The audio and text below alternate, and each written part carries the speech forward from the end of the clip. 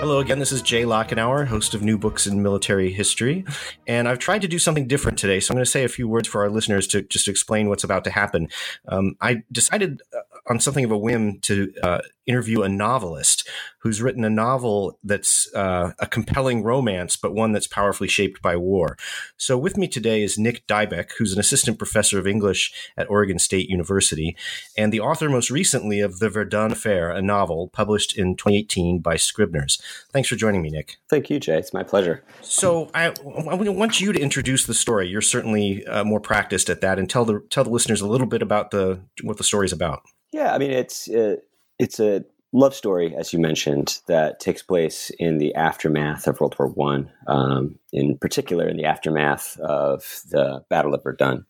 And the narrator of this book is an American named Tom, who has, through a kind of circuitous way, wound up in France during World War I and has stayed on to serve as an assistant to the Diocese of Verdun in their effort to collect all the thousands of bones that have been left on the battlefield and kind of put them in order into this ossuary, a memorial that they're in the process of building.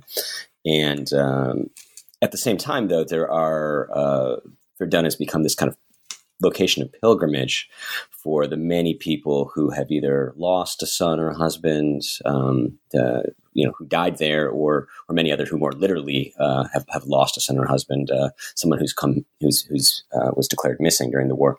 And so, in the early passages of the book, an American woman named Sarah Hagen shows up at Verdun looking for her missing husband.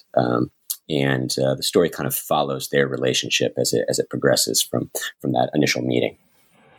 So one of the things that impressed me was your ability to capture, the atmosphere of post-war Europe, both in France and Italy, where the action takes place for the most part.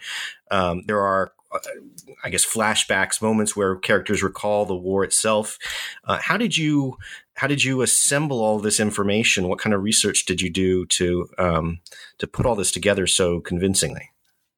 Well, a lot. I wrote this over the course of almost 7 years. And when I began the book, I had an interest, certainly, in the period and in World War I in general for a number of reasons. But I really didn't have any deep knowledge or expertise. So I really had to find out a lot. So I guess it might be useful to say first, how I got started on this at all. And one day in, probably 2010 or something like that, I was driving home from work, and there happened to be a story on the BBC about a memorial service that was being held between French and German leaders at Verdun.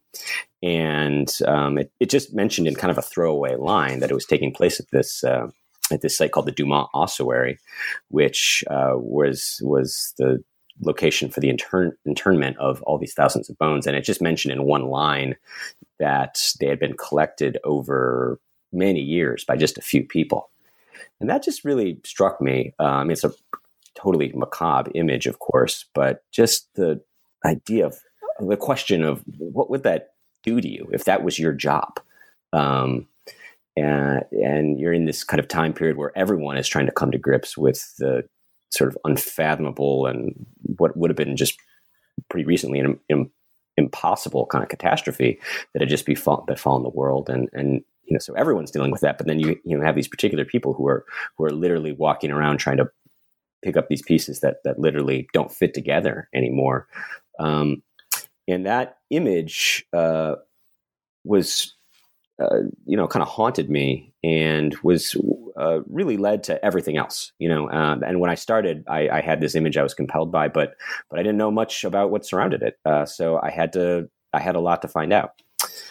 I think I did that mostly in two ways.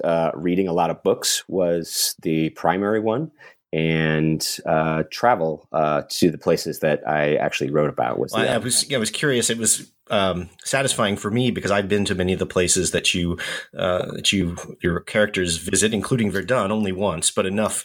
I remember enough about it to really be convinced by your depiction of the city in the aftermath of a terrible, devastating war, and how people pick up their lives, rebuild their businesses.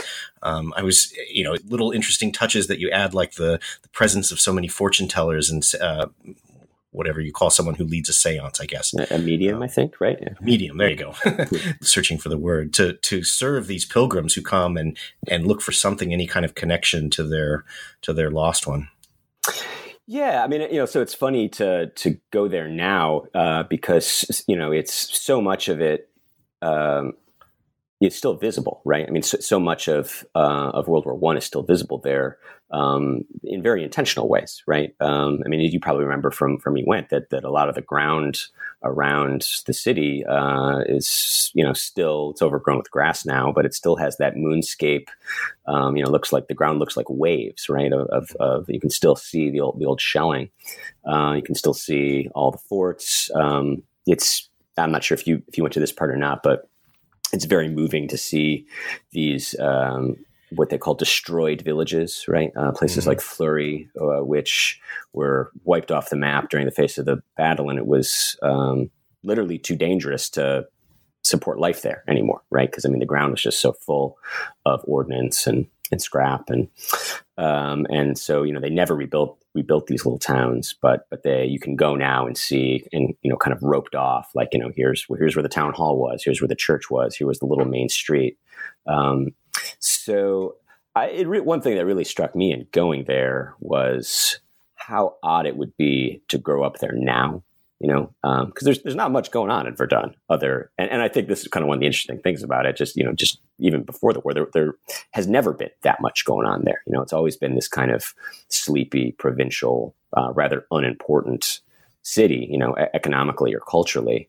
But it just happens to be this site of one of the most infamous battles and events in general that have ever occurred in France.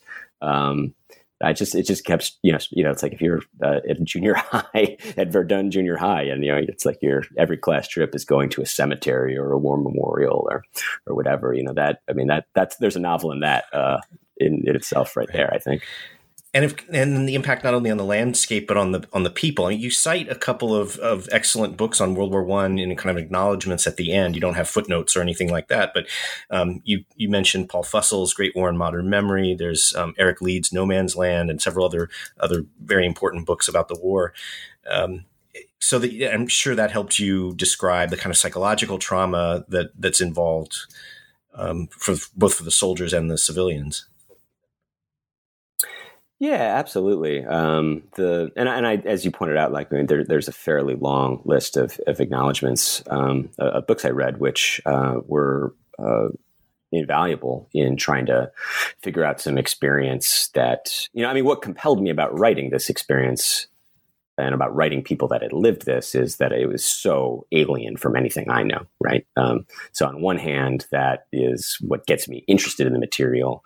On the other hand, as a novelist, that's exactly the same thing that makes it really difficult to write about. So fortunately, there is, I could have read wonderful books on this topic, probably almost literally for the rest of my life without running out of them, right? You mentioned two of them, which were extremely useful.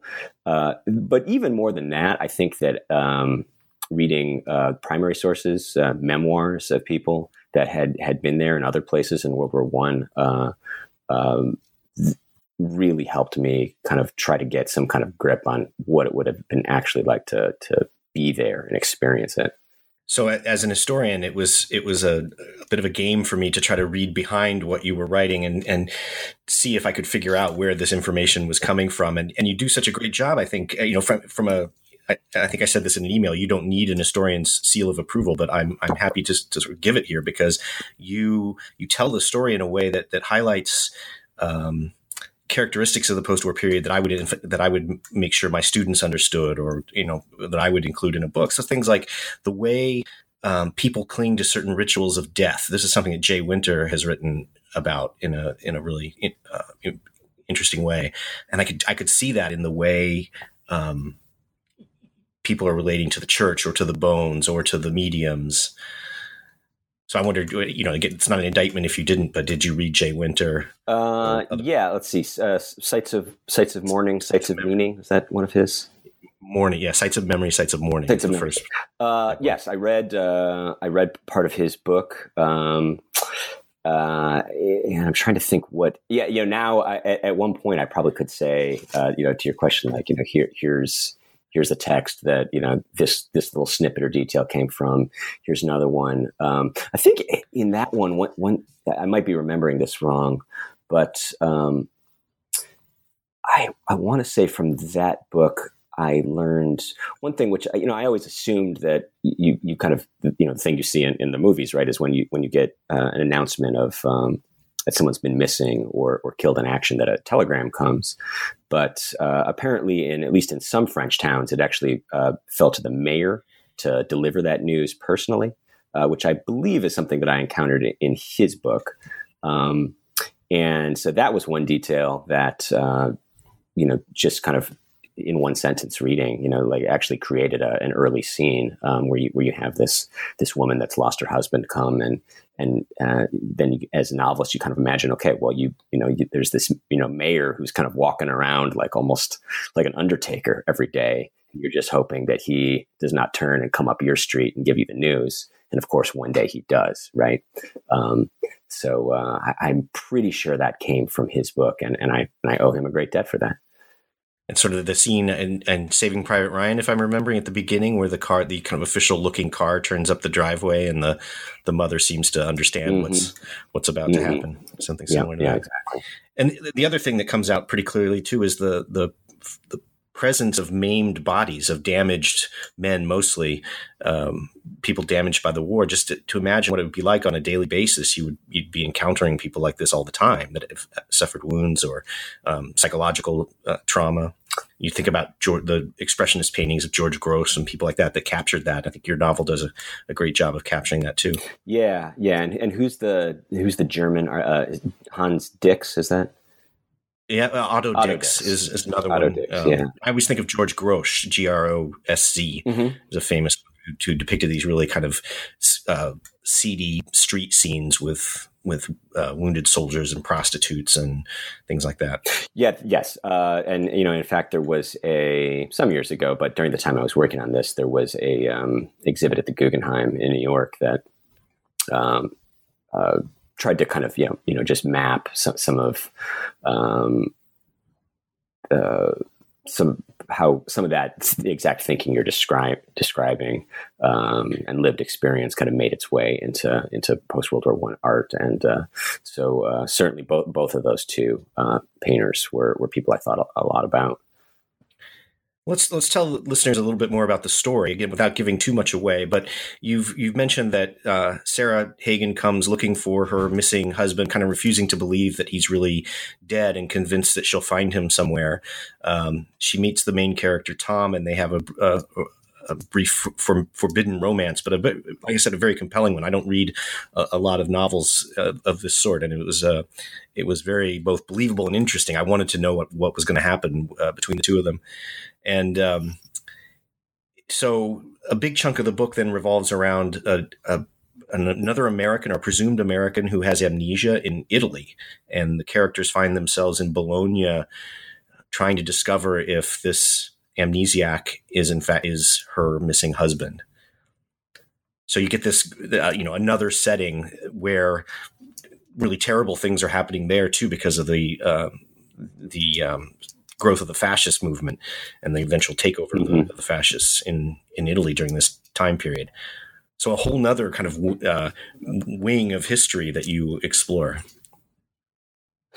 Yeah. But yeah, there's a lot I could unpack in that question. So let me first say, just on the question of the sort of amnesiac and, where that comes from, that's kind of like I was just saying about this, one detail in the Jay Winter book, kind of on a larger level. One book that I encountered is a French a translation of a book that's originally written in French called The Last. Oh, shoot, I'm gonna. the last living soldier, the last unknown soldier, something like that. And that's the story of a French soldier named Anthelme Magin, who was repatriated after the war. He'd been in a POW camp in Germany, and he showed up at the train station in Paris, either without knowing who he was, or at least was unwilling to tell anybody. And so they had no idea what to do with this guy, and they put him in an asylum. And the doctor there, in an effort to try to identify him, published his picture in the paper. And I think this story really, for me, crystallized exactly what was going on at the time, in regards to this, belief in mediums and spiritualism and all the stuff you were kind of just talking about. Because when the picture of this guy was published in the paper, it got thousands of responses from people saying, "Oh, that's my son, that's my husband," and many of these were, right. There's no possible way it could have been him. Their son or husband, and they freely admitted this, was 6 inches taller than this guy, or had different colored eyes or different colored hair. There's just physically no way it could have been him. But yet they said, "But I know it's still him." And it was, just a truly heartbreaking story, which, as I said, kind of crystallized kind of what was happening mentally with so many people at the time, right? And I think there, that kind of wish fulfillment, but this total belief in the irrational that you saw in all these grieving families in regards to this amnesiac patient, to me really kind of bespeaks a larger thing that's happening at the time, where you kind of, at least for me, my sense of the interwar years is that people are really in shock, because they've just witnessed and survived this thing that there had never been anything like it. It would have been impossible 20 or 30 years before. And so there's almost this kind of feeling of, if that could happen, then well, what else could happen that we wouldn't have believed before? And so that to me was a really, that's what makes it interesting to kind of write about that time.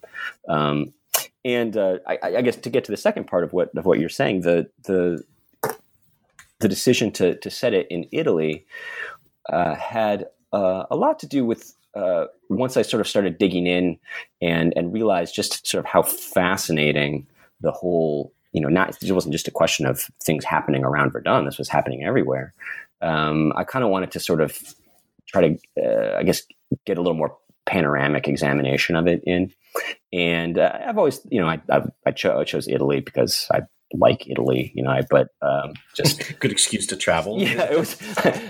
I was hoping to, drink some Sangiovese and eat some, tagliatelle and brodo, and so that's a no brainer in that sense. But what I want, initially I wanted to kind of write. I don't think the Italian Front, with the huge exception, of course, of A Farewell to Arms, the Italian Front hasn't been written about that much in English, because there weren't all that many Americans or British involved on the Italian Front. But it's really fascinating and really horrifying, so I wanted to kind of find some way to kind of tell part of that story in the story I was already telling. And so that's kind of part of why I initially set it in Italy. But as you brought up, what I realized, and I picked, I was going to, have them go to a city. There's this, amnesiac is going to be there. I picked Bologna, I think, just because it seemed, it's an old, famous university town. It seemed like a relatively realistic place that there would be a mental hospital of some sophistication. And then I started researching it, and only then did I realize that right at the time that I was writing about, that Bologna, the Po Valley, Emilia-Romagna, but particularly Romagna, was this real flashpoint for the conflict between Mussolini's black shirts and pretty much everybody else, communists especially. And at first I thought, well, that's interesting. And then I thought, Well, that's actually perfect, right? Because once I started reading about Italian fascism, is about the most I had this idea about the kind of just this sort of irrational character of all the thinking and doing at the time, and then you start reading about Italian fascism, and it's kind of like, oh yeah, well that certainly rings the bell for irrational, right? Just in the sense of Mussolini saying things like, they didn't have a platform, like power was their platform. And so in some ways, that just felt like a really perfect synergy because it seemed like it was the kind of political expression of all this sort of emotional stuff that I had been writing about. So there's a passage that I want to read because it struck me again as encapsulating some real historical truth, again, without footnotes and so forth, but really capturing something about the nature of politics in that post-war period, especially for young people. And you see this in the fascists in Italy, you see it in the Freikorps movement in Germany, where they're made up, these paramilitary organizations, they're made up often, the officers and so forth will be veterans, but there's a real youth component to it of people that somehow feel like they've missed out on the war. Oddly, as odd as that might sound. And there's a section on page 259 where you said, in retrospect, a good deal of the future became visible that night when there had been this fascist riot, particularly in the faces, orange and sweating beside the fires, of boys who had come of age just a few years too late to understand what they were doing. I thought that was just a great, powerful passage that really captured something. Well, yeah. Well, thank you. And I think one thing that really struck me in thinking about this time and writing about it, and of course, anyone, my own writing, anyone that reads this book is going to do it through the lens of knowing what was going to happen in the next several years, right? So you can't kind of ignore that. But and especially in Italy, as you well know, probably way better than I do, Jay, that their involvement with the war was totally cynical. They had really no reason to get involved other than a land grab and this, some idea of trying to, kind of unify the country finally as Italians or something like that. And they put their people through these extraordinary hardships. And, the rate of executions in the Italian army was, multiple times higher than it was anywhere else, for example. And I think in certain units, they even resorted to, kind of old-fashioned Roman decimation, right? For underperforming units and things like that. So, really terrifying. And then just a few years later, to see all these people kind of dressing, who were just a little bit too young to actually experience it, dressing up in these uniforms and kind of lionizing it and romanticizing it, is just kind of, it tells you something really frustrating about human nature, I think.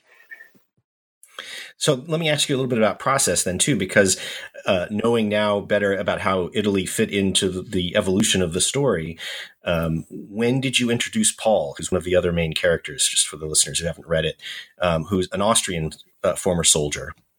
Was that a way of getting the Italian front into it, to put it, the Austrians fought the bulk of the opponents of the Italians on that front? Yeah. That was part of it. I think there's always kind of with decisions like that. There's always kind of a combination of things that just kind of happen organically and things that happen very intentionally, or organically, or I could say accidentally, I guess would be another word that would work there. So one of the in my process of writing the book, the kind of frame that takes place in your old stomping grounds of Southern California, I wrote most of that last. But the opening scene where he encounters Paul at the funeral was one of the early things that I wrote. And so I always kind of knew that there would be this other character that would be there as this kind of trigger point for Tom, the narrator. And only kind of slowly did I sort of begin to figure out, who he was, what his backstory was, and what he had to do with the rest of the story. And I think you're absolutely right that part of the decision to have him as an Austrian and be involved in the Italian front was as a way to kind of get some of that terrifying description of the Alpine warfare in the Italian front on the page for sure. And just to be clear, again, for listeners who are more interested in military history, that is one of the strong points of the book too. Is this description of the Italian front, about which one doesn't read very often, and which, especially as you describe it, is really horrifying. These the Italian mining operations to explode entire Austrian positions or to level mountains. It made me curious to want to go. To see these places, see what they look like as well, because I've never been. Did you go to the Isonzo and these other locations? I went to around Cobarid, which was used to be called Caporetto, on the Isonzo River. Yeah. And spent some time there. I did not really go into the Upper Dolomites, where much of the Alpine warfare in the book takes place. A lot of that is actually you can get there, but it's pretty inaccessible. So a lot of that just comes from reading and imagination. But again, one of those, you just happen to kind of look for these details that for whatever reason resonate with you as a writer. And that was, just hearing about all this tunnel and kind of minecraft warfare that was happening tens of thousands of feet in the air. You have all these people that are underground and yet up in the clouds at the same time. Just seems so strange and contradictory to me that I felt like I had to find some way to work that in. And Paul has another function, of course, too, which is to, and you can tell me, but to me it seemed like he provides a bit of romantic tension an extra source of romantic tension in the novel. And then he is also looking for someone. He's looking for an ambulance driver and thinks or hopes that this amnesiac will be the one who murdered a friend of his. That's right. Part of the sort of reveal of Paul's character late in the book is that he initially represents himself when Tom meets him as just a journalist who has come to write about the story of this amnesiac. But it turns out that he, in fact, has a sort of long-standing and just as irrational sort of quest of his own to find someone that has haunted him, and that felt. I mean, because so much of the book is about people searching desperately, for loved ones, and sort of living their lives in this very provisional and totally irrational way in order to leave the door open that they might find these loved ones. And I kind of wondered if if that could happen for the opposite reasons too. If there were, and you don't hear that story as much, probably because it didn't happen as much. But the fact that there might be this person that had actually done him harm, that he was not able to forget, I thought would be a compelling counterpoint. I've studied the Second World War as well, and of course, and there are lots of cases where that happens there too. Where the occupation soldiers who commit crimes, and then there's a kind of search for retribution or reckoning after the war. So it's not all that implausible, it seems to me, but an extra enrichment of the story in this case. Another connection that I made with the Second World War was the fate of Dr. Bianchi, the Italian doctor who's treating the amnesiac, and sort of the problem of the emigre. He wants to try to escape the fascists, but where can he go? And that question of when things go south in your home country, where can you land safely? I thought that was not tragic, but a kind of sad situation that he found himself in. Sure. I mean, and as a one of the, rules are made to be broken, of course, but one of the kind of things that you often think about as a writer is just, every character's desire. Everyone is motivated by wanting something that they can't get easily. So that for this Dr. Bianchi character who becomes important, he's both treating the amnesiac and then also becomes a sort of friend to Tom and Sarah, and is he has worked very hard to kind of get to a place where he's doing the work that he feels important and he wants to do and feels gratifying as a doctor.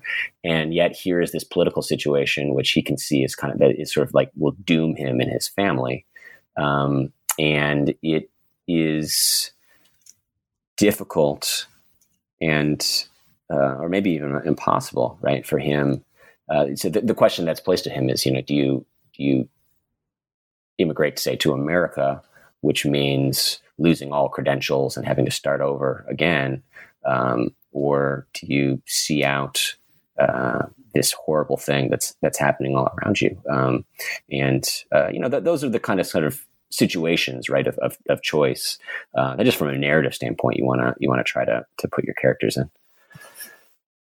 So let's talk a little bit. I mentioned this to you offline, so to speak, that one of the joys for me in reading the book was so many familiar locations in Los Angeles where I grew up. So you must have also done some work, both researching the film industry and locations in Los Angeles and so forth for the kind of, I don't know, you probably have a term for it, but the second setting of the book in 1950 in and around Los Angeles.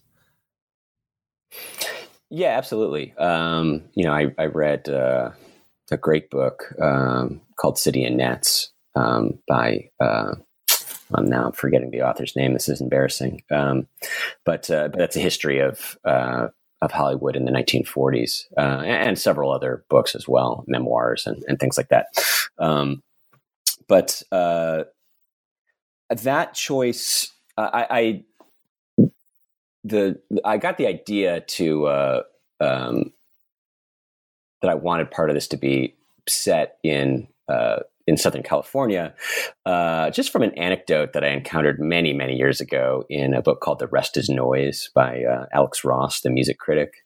And he's writing about, who is it? I guess Schoenberg, the Viennese modernist composer. And he sort of recounts this sort of famous anecdote where Schoenberg is at like a supermarket in, LA, probably, testing out the softness of a cantaloupe or something like that, and runs into Thomas Mann, who has, Schoenberg is sure that the Dr. Faustus character in Mann's novel is based on him, and he's furious and says, I didn't have syphilis, which is, what the Dr. Faustus character does. I just thought that just the sort of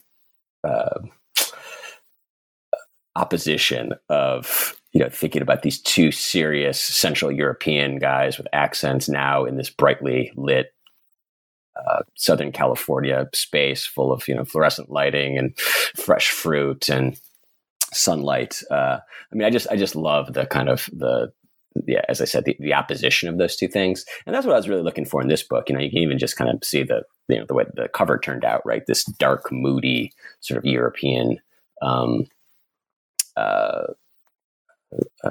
tableau. And I wanted the space that Tom and Paul inhabit the outside of that to be the opposite of that, to be the opposite aesthetically, but also, about as far as, if they're going to go back to America, that's about as far literally as you can get, from everything else. They're pushed up right against the sea, right? And the notion that it's a place with no past, whereas these characters are struggling so mightily with their past. And that's always been my kind of impression of Los Angeles, right? Everything's brand new. It's not really true, but exactly. Brand new and very self-consciously kind of writing itself at that time into existence, right? And there's even a unfettered by any other constraints. Right, exactly.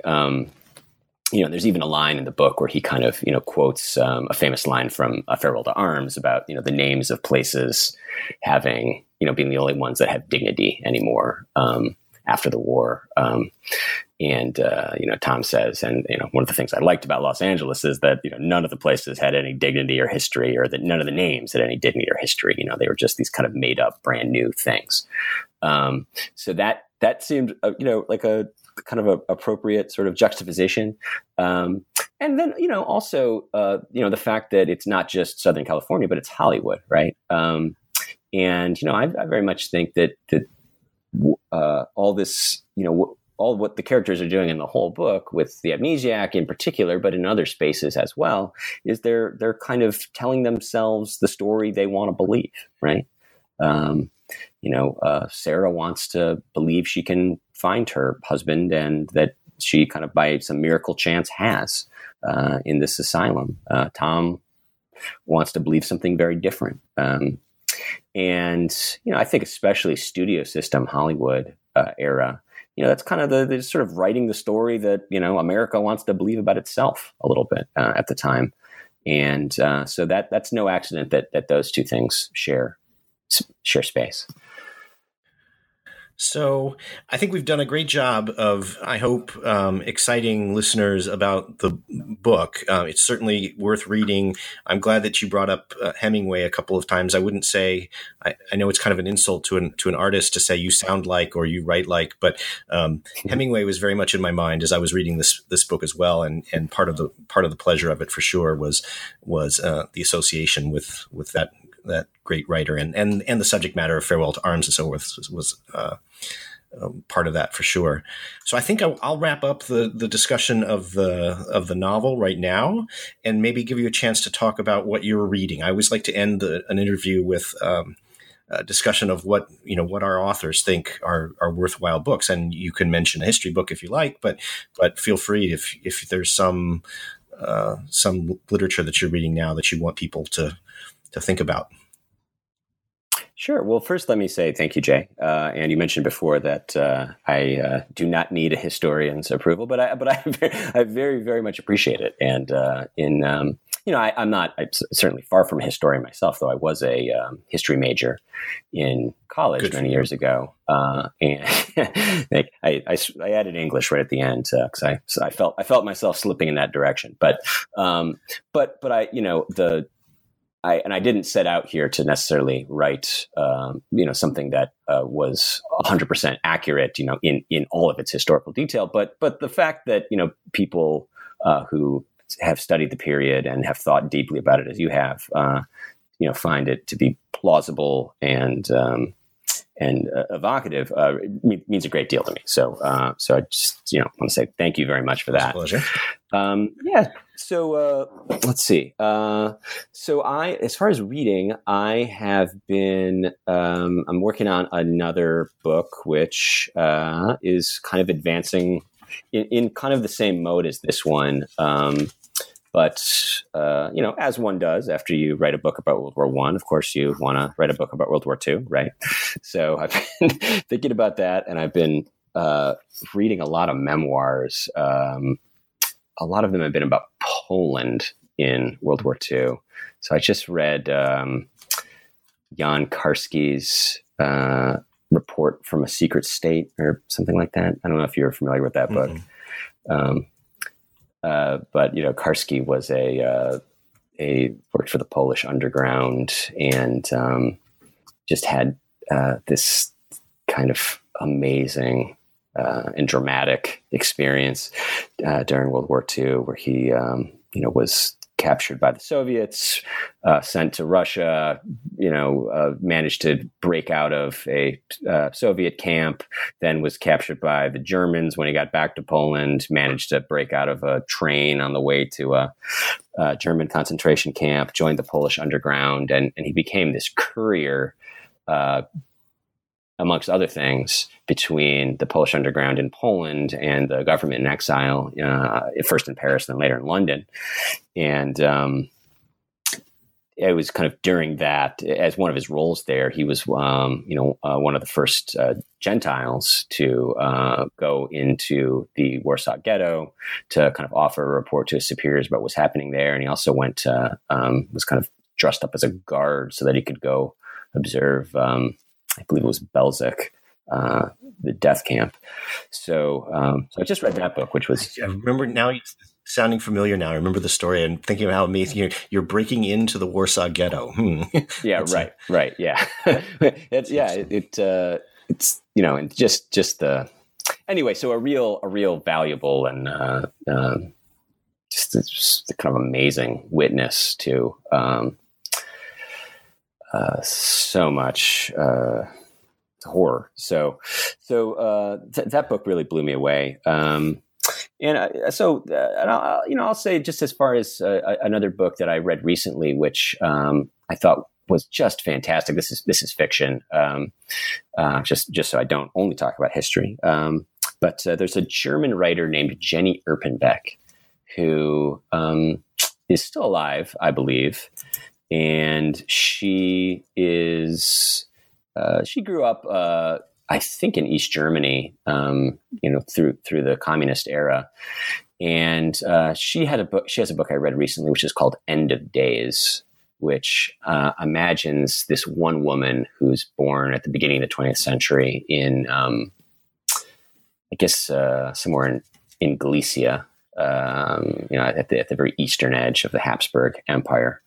And it's what I like talking about it, because it's kind of interesting, because it has this very gimmicky thing where, or something that could be gimmicky, where the whole idea of the book is that in the first chapter, the central character, who's unnamed, she dies as an infant.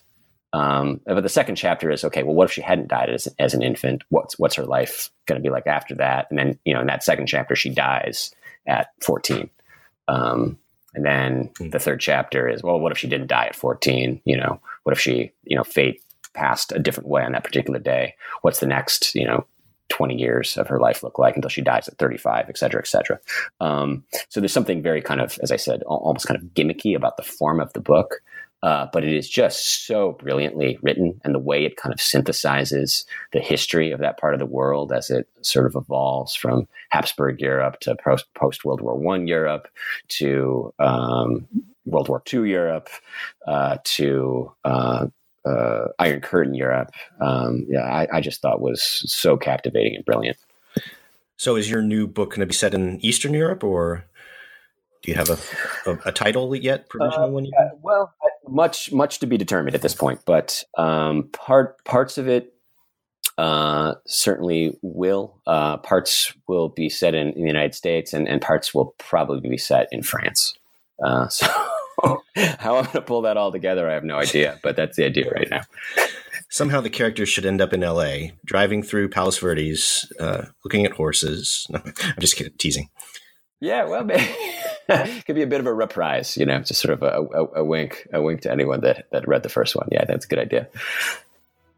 Well, thanks, Nick. I really appreciated the chance to read the book. I highly recommend it if you're at all interested in the period. It's a great read. I think there are plenty of pleasures and surprises that we did not discuss. So even if you listen to this whole podcast, there's still a lot to gain from reading the book itself. So thanks again, Nick, and thank you for listening.